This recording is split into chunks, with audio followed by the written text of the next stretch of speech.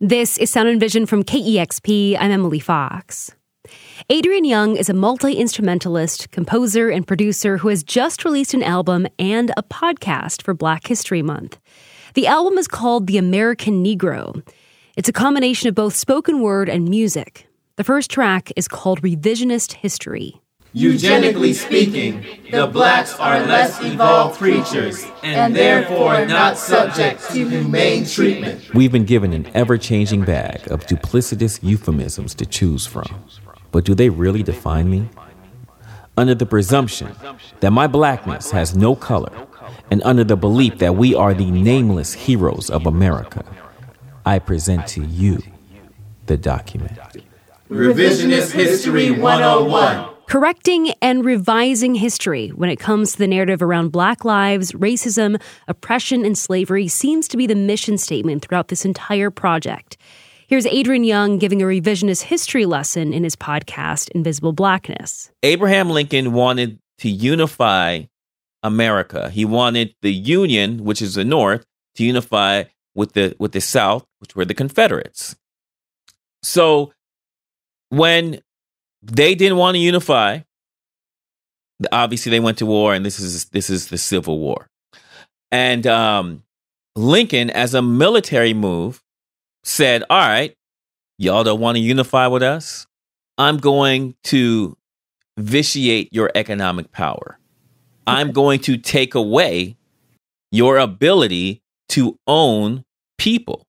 So just some context. In 1850, the enslaved Americans were listed as inventory on ledgers and alongside cattle and farm equipment, and they were worth about $1.3 billion, which is 1/5 of the nation's wealth at the time.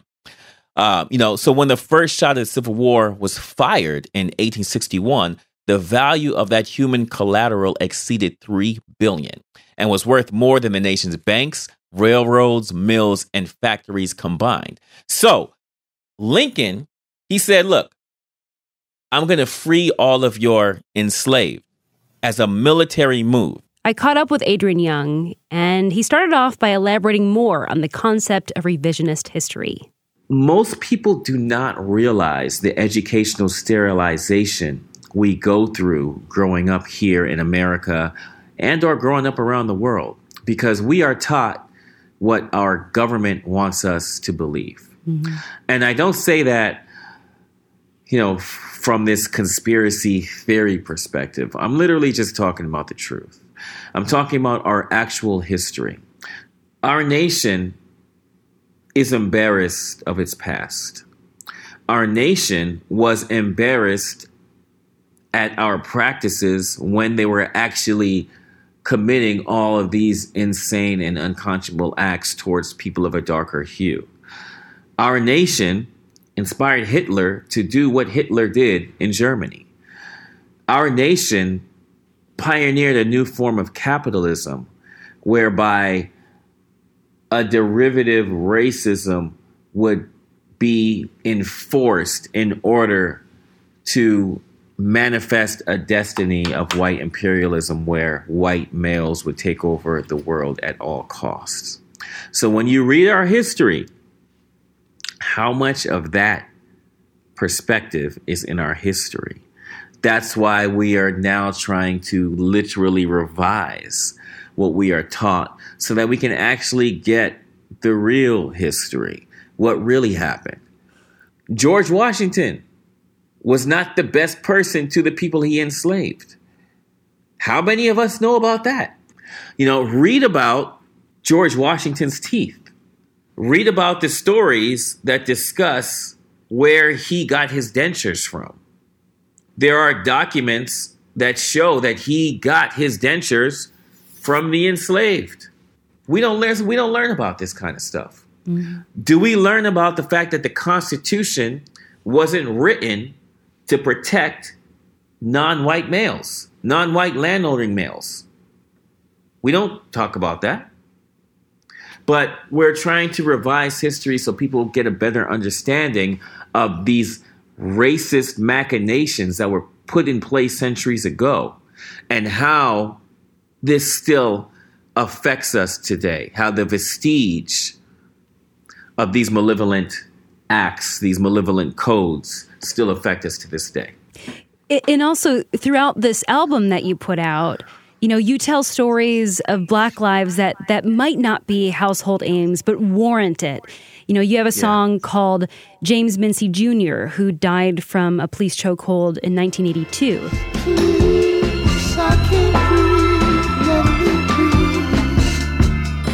You have a song called George Stinney Jr., who was executed at the age of 14. And this was for what the courts say was the killing of 2 girls, but he was actually exonerated after his death, after it was more widely realized that he was denied due process.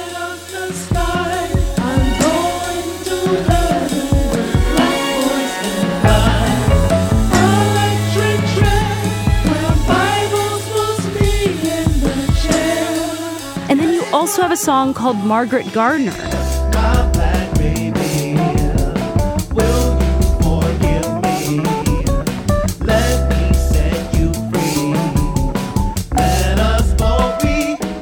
This story is fascinating to me that I've never heard about. Can you tell me the backstory behind Margaret Gardner? So before I even get into Margaret, so James Mincy Jr., he's the uncle of the vocalist Lauren Oden that is singing that song. Oh, wow. So, yes, that's his uncle that died.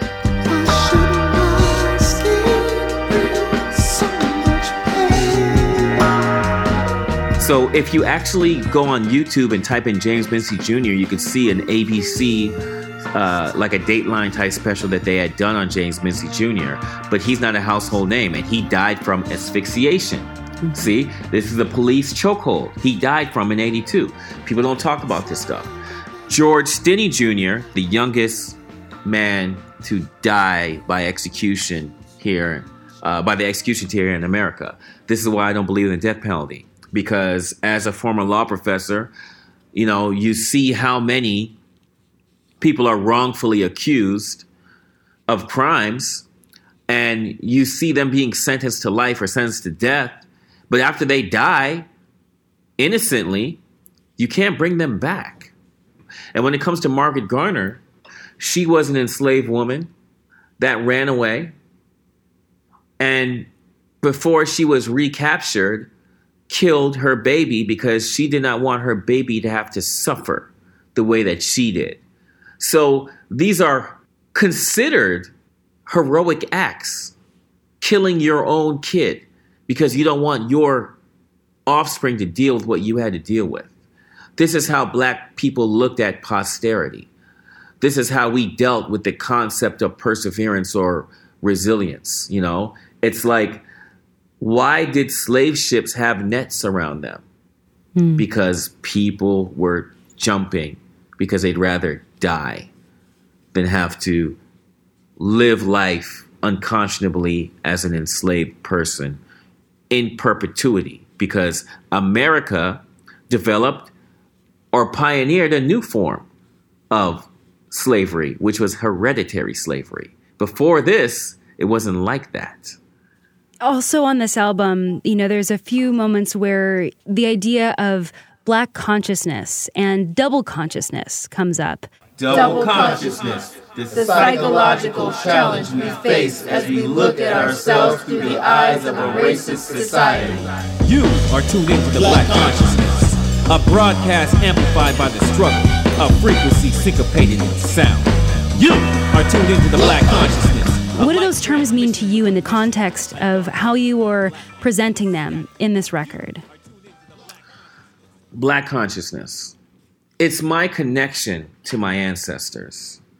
It's our conduit to the past. It's our conduit to the future. It's us seeing ourselves outside of our physical bodies. And it's us coming together with a sense of what I like to deem as being a victim kinship. You know, when we were placed in the slave ships in Africa, we were taken from the interior. And we had enemies, different tribes. But when you are all placed on the bottom of this slave ship with barely any oxygen, there develops a victim kinship where you now start calling yourselves brother and sister because you realize that you all have to fight for your life. So this is Black consciousness. It's a realization of who you are and the power you have in owning and accepting your beauty. Now, double consciousness refers to the way we see ourselves. If we look at ourselves in the mirror, we could literally see our physical attributes. But we also see the way that white America looks at us. We see ourselves as the face of evil in America. We see ourselves as a mosaic of overdetermined stereotypes that symbolize us being a problem here. So this is our double consciousness. And it changes over time as we get better, but it's still there.